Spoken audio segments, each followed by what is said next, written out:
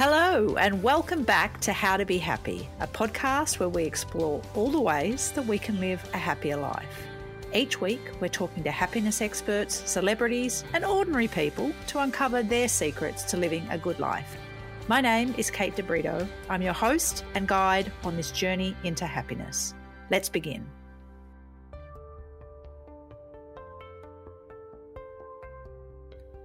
Today's guest might seem a bit left field on a podcast about happiness. Pam Ahern runs an animal sanctuary called Edgar's Mission in Victoria, and she's a loving advocate for the rights of animals. She approaches this subject without judgment and without anger. She simply wants us to talk about why we treat some animals with such love and protection, like our dogs and our cats, but we don't give the same rights to the animals we farm for foods. She also asks the question that really got me thinking. What if we're wrong? What if ethically and perhaps even spiritually, we're not supposed to use animals for food, but we're supposed to care for them instead? It's an uncomfortable subject for a lot of people, I understand, because it challenges a lot of our worldviews. But I hope you'll listen to Pam because she has a lot of wisdom to share about how we can live happy lives without harming others.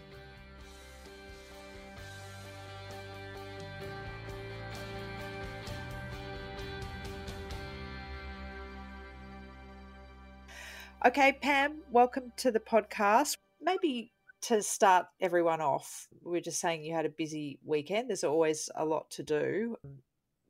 You run a farm sanctuary in Victoria. What's daily life like for you? That's a really good question because there are no 2 days that are ever the same. They're always really dictated by the animals, and that can even be a hangover from the night before where we're caring for someone who's come in or someone who's had a critical need. Because we, handle these animals through every stage of their life, sometimes when they're getting towards the pointy end of their life, they require ongoing care throughout the night, or it might be an orphan who's come in or a critical care ewe that we're up through the night. But they start in the early hours of the morning with care, just checking, make sure everyone is okay, feeding whoever needs to be fed, and then cleaning, looking at health checks for every animal. We have a routine health check program where every animal gets a thorough health check once a month, in addition to the daily care that they get. And then there's the afternoon feeding and then putting everyone to bed. Our days are ruled by our birds, our chickens, our turkeys, our geese and our ducks, who have to be locked away every night. And because we're into the summer months here in Australia, that's later in the day because they don't want to go to bed until it's dark. They're just like kids. They want to enjoy every moment of the day possible. So what sort of animals turn up at your sanctuary? How does that happen, and what sort of animals? You said it comes at the latest stage of your life. Are they coming from different places? Do they come from factory farming? Is that where they tend to arrive from? They come from just about everywhere. I remember when I started the sanctuary in 2003 and I was saying to a friend, I wanted to start the sanctuary for rescued farm animals, but, I don't know how I'm going to find the animals to fill the sanctuary. And their very wise and profound words were, don't worry, once you put up the shingle at the front that you have a sanctuary, they will come. And they literally have come from just about everywhere. Lambs are often found by members of the public. They may have fallen from trucks. They may have wandered out onto the roads. Often they're surrendered by farmers. They come from pounds as well. You name it, they come from it. Sometimes I think they just come from the sky. But the one thing that unites every single animal who has found sanctuary here is that they've been guided here by the goodness of the human heart. Someone has seen that animal in trouble and realize what they choose to do next will determine whether that animal lived or died.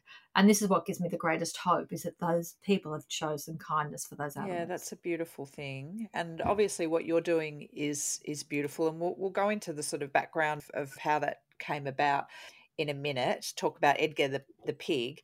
But I did just want to say, and we talked about this offline, that it is a very this is not an easy conversation for a lot of people, because we're talking about something quite fundamental to the way they live and to what they expect to live, which is the using animals for meat or for their animal products. And I know people get uncomfortable. They don't necessarily want to have this conversation. I'm hoping that people can stick in, because this isn't about judgment. This isn't about making people feel bad about their choices.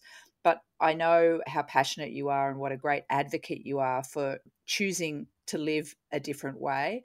And I also know that you have talked about that it is possible to lead a healthy and happy life while not harming others. And in this case, you also mean animals as well as people. So can you talk to us a little bit about that question that you've asked and you ask other people to think about, which is, what if we're wrong? What do you mean by that, Pam? Well, I've grown up, as many people do, thinking that the animals here on this planet are for us, are for our use, are for our entertainment, are for our food, and are for our clothing. But what if we have got it wrong? What if we're meant to be the helpers and the healers of this world, not the hurters and the harmers we've become? And I think that's really what's guided me to where I am. My mother loved animals dearly, and my father was very involved in the law and social justice. And I think the two of those things, really married together to guide me to where I am today. And this is one of the things that through the advocacy work that we do, is that we don't want to tell people what to do or what not to do. I've got no authority to do that. I've got no guarantee if I do, people will live it. But I want people to live their truth, not my truth. And if they were to live my truth, they'd end up with not getting enough sleep, eating way too much chocolate and terrible dresses. You don't want to do that. But your truth as to who you are. And it comes back to my belief that we are an inherently kind people. We are programmed for good. The tragedy for the animals who've been farmed for food and fibre in this world is that people don't see the suffering that we impose upon them every single day. And if people did see that and realise that we have a choice, they would make different choices that really are aligned with who they are as individuals, that will shape the world around them. Because it's not just the untold suffering that we do to animals, but it's also the debasing it does to our humanity. When we harm another being, or we say it's only a chicken, it's only a pig, it's only a cow. Once we say it is only, we have discounted the worth of another living being. And to do that, a part of our heart has to shut down, and it becomes a cancer that just erodes us. We turn a blind eye to this suffering and the culpability that we have to that suffering. But it is so uplifting and enriching when you live a life that's truly aligned with the goodness of your human heart. That, I think, is where the greatest happiness is found, is living your truth. Now, Pam, I know a lot of people who eat meat and enjoy eating meat or animal products sort of probably find these, I've had these discussions with people, and I think they sometimes find it laughable. They sort of like, well, what are we supposed to do, if we don't eat meat? But the thing is, we do treat animals that we use for food very differently to the animals we keep as pets. Where does that, how do we make that differentiation between the types of animals that deserve our care and protection and the types that don't? Well, it's really become social conditioning, has just layers and layers of social conditioning to make that seem normal and natural to us. But it's really an accident of geography that the dog is our friend and not our food. We go to other countries and the dog is food. If you took the people who farm dogs for food, if you took the people who club the skulls of harp seals to take their fur, if you took the people who put bears into cages to extract their bile, if you took the people who shot harpoons into whales that cause them to die slow, agonising deaths, and if you walk them through our modern factory day farms and even our fields and our feedlots, they would be horrified at what we were doing to animals. And are we any better? Or have we just become better at kidding ourselves that we are? By putting a label on an animal has really circumvented our ethical thought and our animal protection legislation. I grew up thinking our society cared deeply about animals. We've enshrined it in legislation, the Prevention of Cruelty to Animals Act. It says what we can and can't do to animals. So that's great. But what most people don't realise is that every animal who's been farmed for food and fibre is particularly excluded from that Prevention of Cruelty to Animals Act by things called codes of practice. So we've just sort of drawn a line, an arbitrary line in the sand in our ethical thought and our compassion that says it's okay to do these things to pigs, but it's not okay to do those things to our pooches. But when you get to know those animals, as I've been so fortunate to, you realise that those differences are on the outside only, and it certainly doesn't justify our different treatment of them. I think it was Chief Justice Michael Kirby of the High Court of Australia said that the way that we treat animals today is our next great social justice movement. And I really think he's on the money. And when we look at what we do with animals, it's not so much as animal cruelty as social justice. That really takes it to a different perspective to people, because people want to think, oh, they're only animals, they're only pigs, chickens, but forgetting that we're actually animals too. We are a part of the animal kingdom, not apart from it. So what we're doing to animals, we're eventually going to visit upon ourselves. And if we look at what's happening in the world today, with COVID and climate change, it's actually literally coming back to bite us, what we've done to these animals. The other thing, Pam, that you've talked about is, we obviously had social constructs or ideas that are now laughable, and we talked about the fact that we would look at different races of humans and think that they were inferior, or women, all sorts of things that now, as we evolve as societies, as modern societies, we don't stand for anymore, or we try to stand up against. Is that sort of what you're saying as well, that at some point we will, maybe 200, 300 years from now, we'll look back and think, why were we treating animals in that way? Well, I'd like to think we're not going to have to wait 200 years. I think we're on the precipice of it now. And you're right, one of the great determinants of our society's ethical progress has been our ability to embrace those we once considered others, from the colour of one's skin to the religion one followed to even gender. Our society says there's no justification for different treatment, where we have moved on from the otherness that we put on others to compartmentizing. And this compartmentizing thing, like labels are good things to have in your kitchen to tell you what products to use, but they're not good to put on sentient beings, because it really discounts the worth of that being. And as I said, when you actually get to know these animals, I think it's one of the beauties of sanctuaries that can be done in such a beautiful way, that it's this segue to people's hearts. When you come and meet a cow for the first time, or a rescued sheep, or a gentle chicken, or a quirky pig, to see these animals as unique individuals, it really does strike you in your heart, reminding you that's the place we should be keeping these animals, not further south in our stomach. And I just see so many profound experiences by people actually meeting these animals and their persuasive way of being, by simply being themselves. People often say to me, well, tell me about chickens or pigs or cows, expecting like a blanket answer. But it was even like saying, well, tell me about people. Well, I say to them, well, which one? Because each and every one of those pigs, cows, chickens are as different as you and I. Pam, does this problem feel too big, though, to confront? I mean, I accept that individuals can always make a difference, and you're clearly making a difference in your area. But we're talking about the global use of animals for food. It feels a bit sort of like the subject of, climate change. It's like, how do we get on top of something like this? Is it possible to create change on something that's so mass scale? I mean, I think that about 70 billion chickens are killed every year. That's a lot of animals. How would we begin to turn that around? When you look at it in terms like that, it's incredibly daunting. I've got two answers for that. The short one is one of my favourite quotes from around the sanctuary. It says, anyone who thinks that they're too small to make a difference has never been in bed with a mosquito. I think that really sums it up perfectly. I know mosquitoes to cause me to get out of bed to try and shoo them out. The other is another analogy is a rescue that we recently did of 4 sheep from the Wombat State Forest, and we're alerted to these sheep late last year. And when I first heard about it, I looked up the Wombat State Forest, and it's something like 70,000 hectares. I thought, how could I possibly find 4 sheep in 70,000 hectares? It's just too big. It's just too daunting. We can't do it. But then I actually went out there and I searched for hours, and then I actually had a sighting of the sheep. And then I went back time and time again. And actually, sometimes I saw them, sometimes I didn't. But then I was able to track them to a certain area. And then we actually were able to rescue those sheep.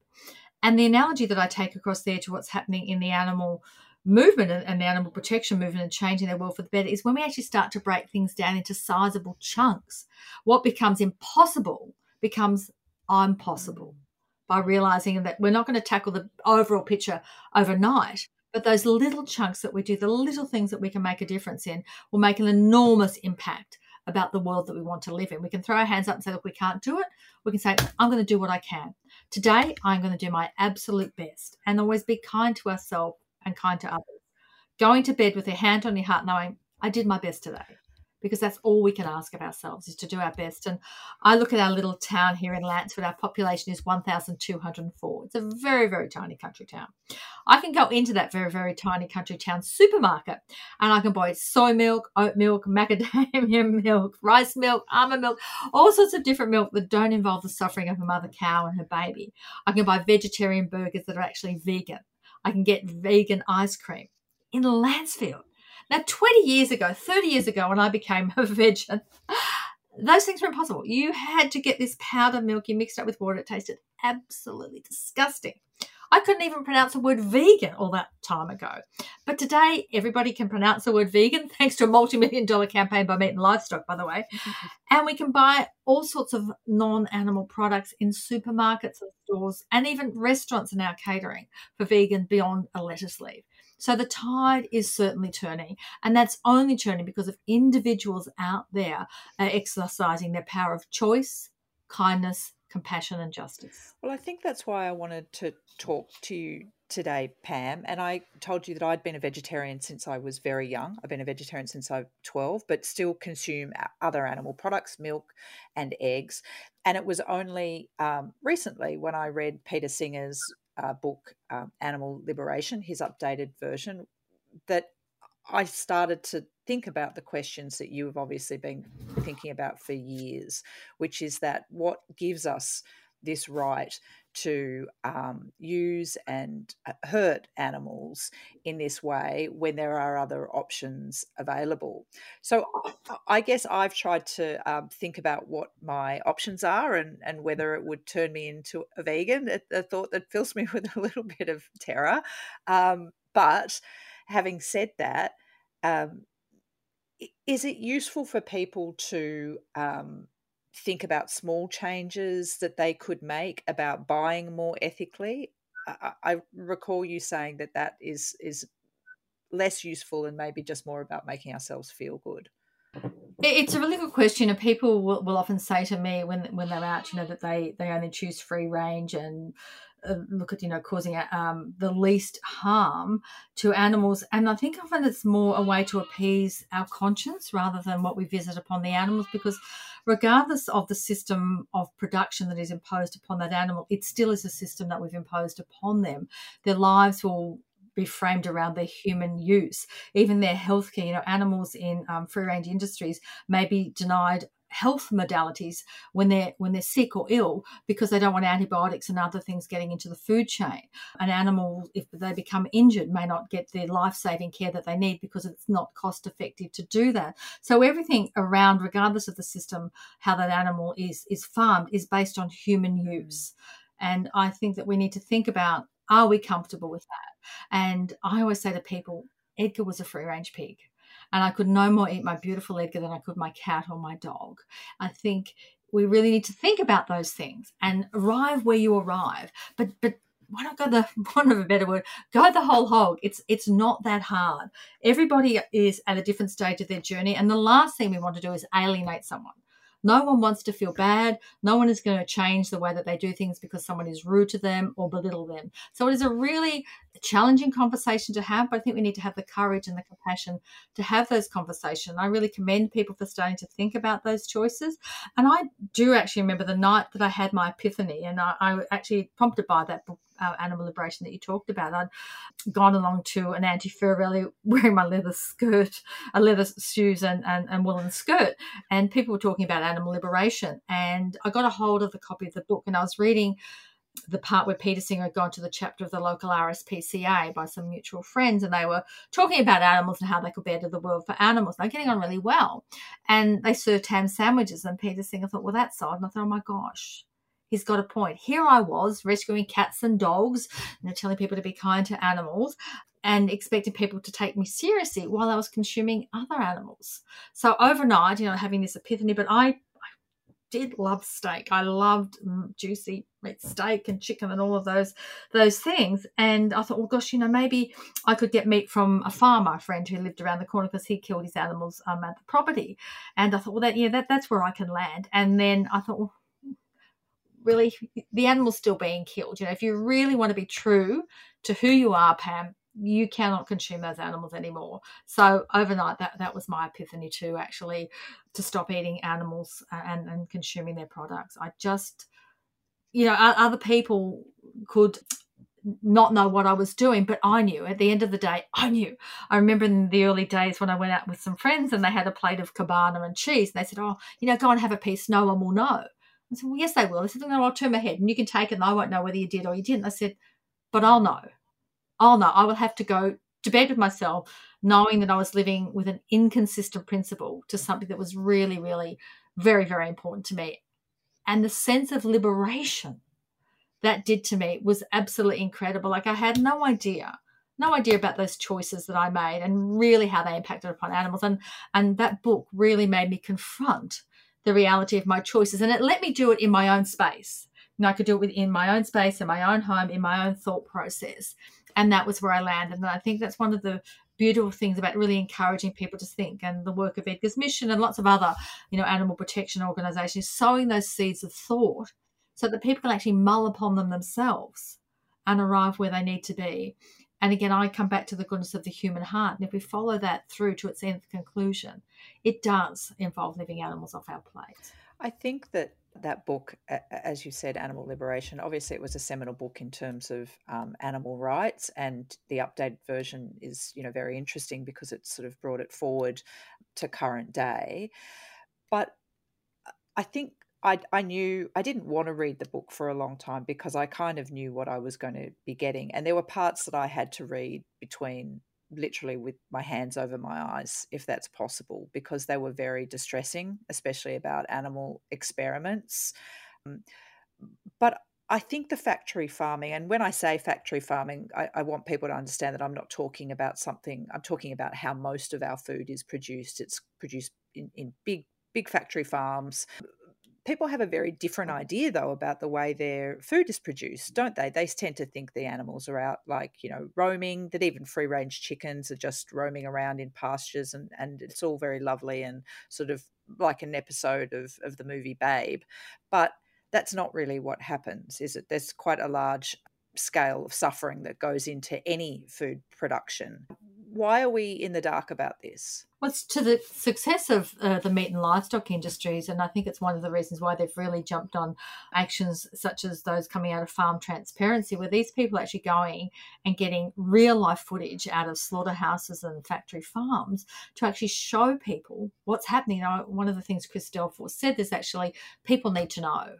And I really do think people need to know the reality of their choices. I have no qualms about watching how a carrot gets to my table, but I do about how a cow would get to my table, particularly with the dairy industry. And we think this dairy industry is romantic and bucolic and all these incredibly wonderful things, and dairy is, a natural source of nutrition.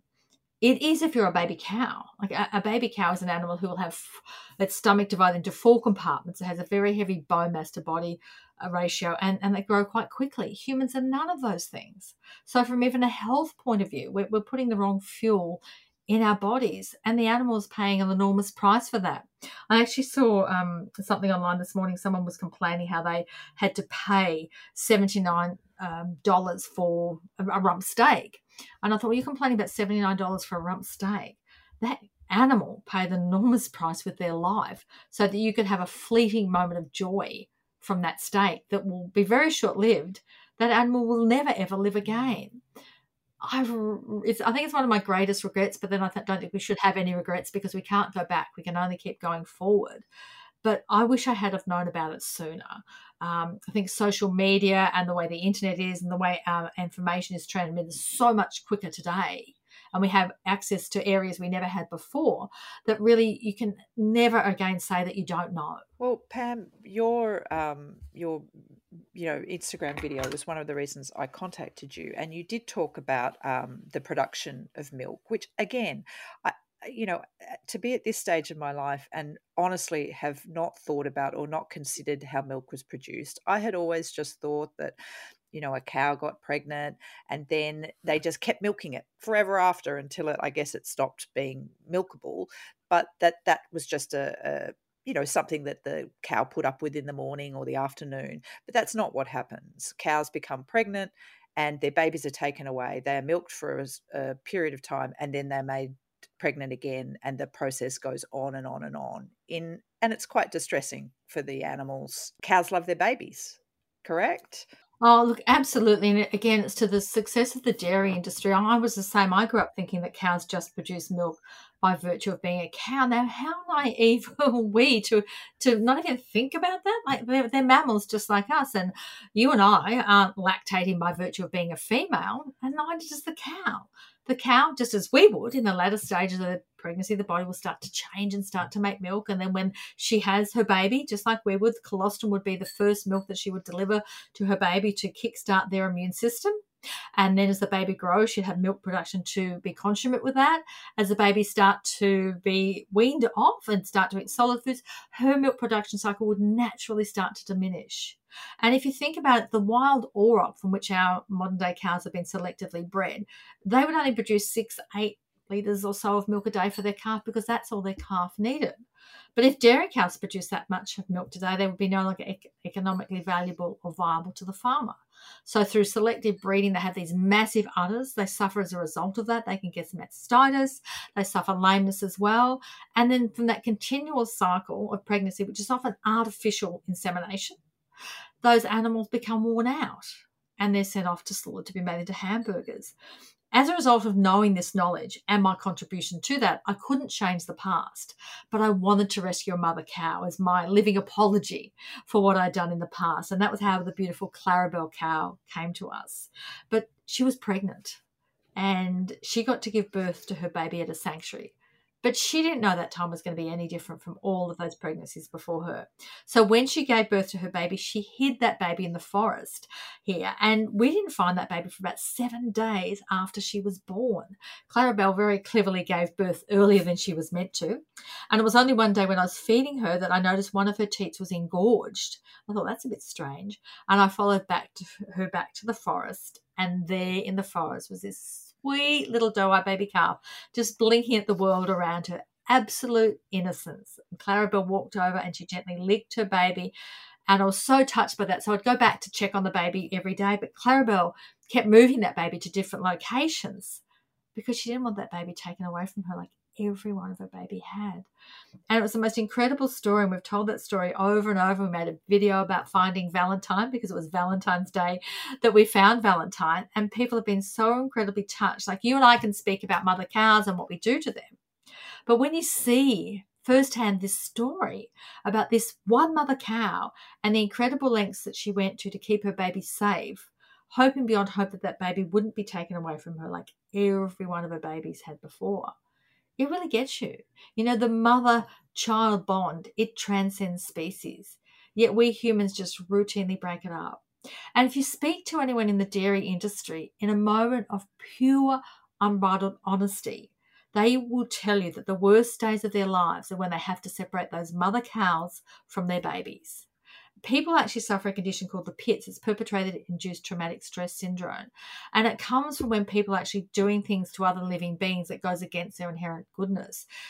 Slaughterhouse workers are now being seen to suffer this condition.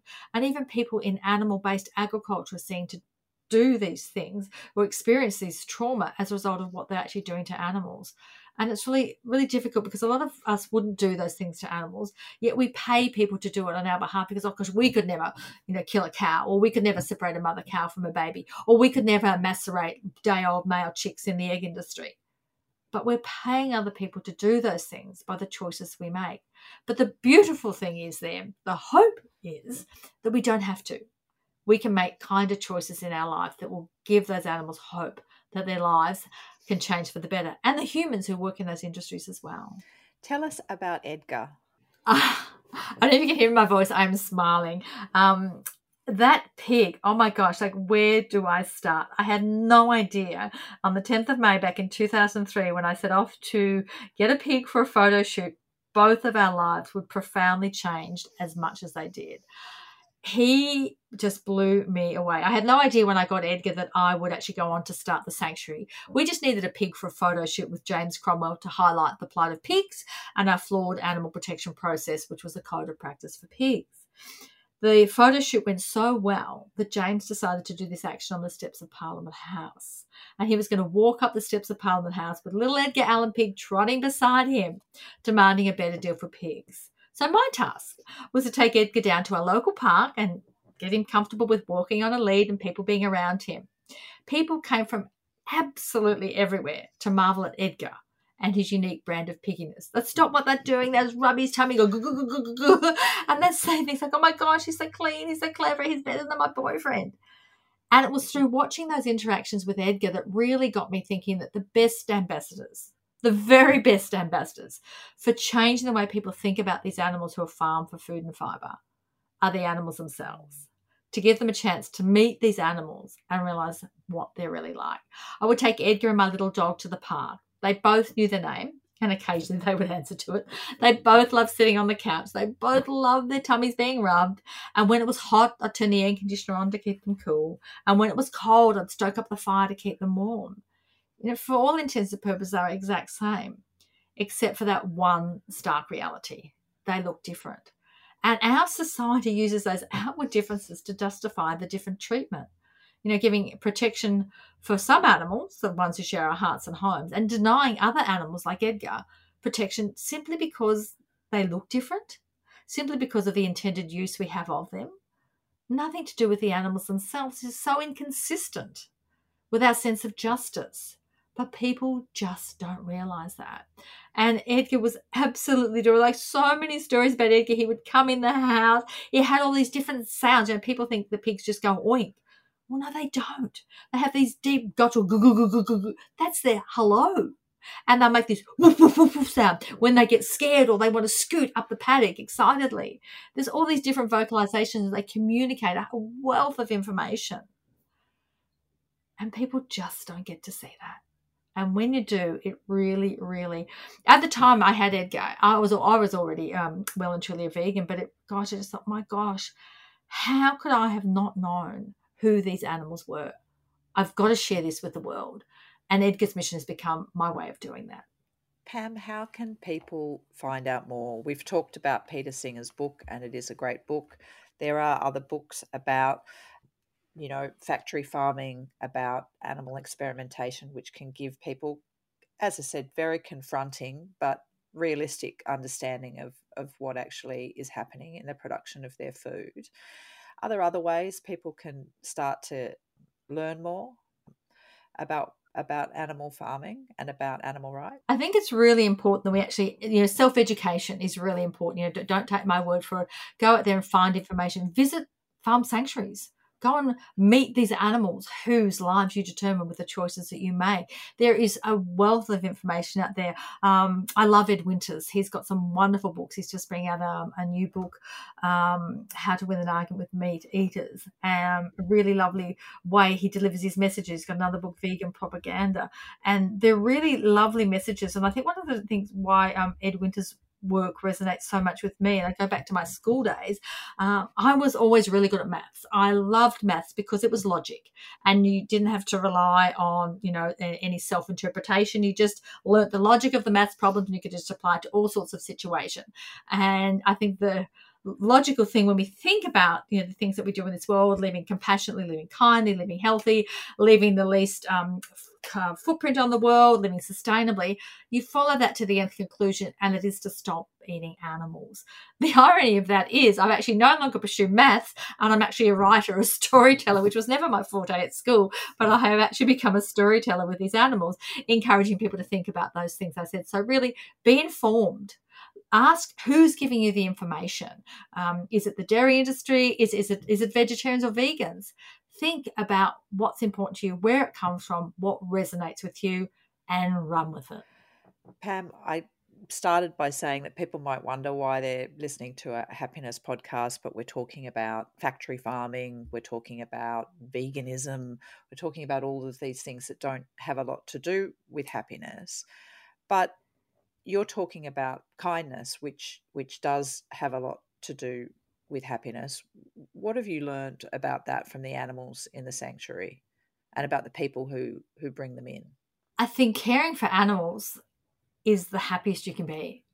finding your happiness knowing that you're not contributing to animal suffering.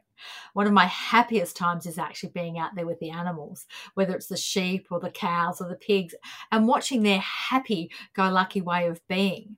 It flows through you. It emanates from them, and you just feel this incredible sense of serenity that you're actually living in peace and harmony with the world and the animals who share the planet with us.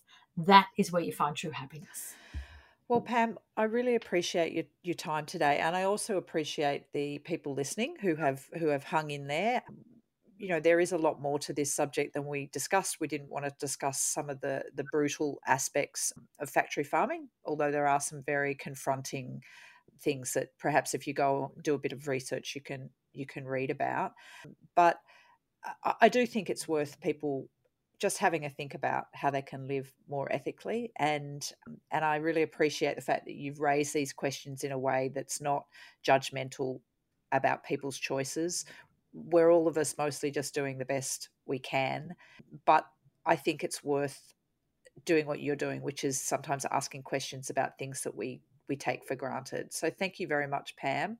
Can people come and visit you at your sanctuary at Edgar's Mission? Absolutely. We have lots of free tours that people can book a tour to come and visit the sanctuary and learn what makes animals happy, because it's not always about us. It's about amplifying our happiness and causing those around us to be happy as well. So visiting sanctuaries is a great way to do that. Well, Pam, I'll put information about the sanctuary in the show notes, but do you think you might be able to also give me a couple of suggestions of sanctuaries in other states for people who might not be able to make it down to Victoria? I'm sure you have friends and colleagues in other parts of Australia. If you actually jump on Vegan Australia has a website that lists all the sanctuaries in Australia. That's a great place to go because there's so many growing. When we started, we were about the only sanctuary around, and now there's sanctuaries in every state. They might even have one up in the Northern Territory. So Vegan Australia, Australian Farm Animal Sanctuaries, you'll find all the sanctuaries listed there. That's wonderful. Thank you so much. All right, Pam. Well, I'll let you go. As you said, you've got always something to do on the sanctuary, always an animal to feed or to care for. So appreciate what you're doing and your time today. Bless. No worries. Thank you so much, Kate.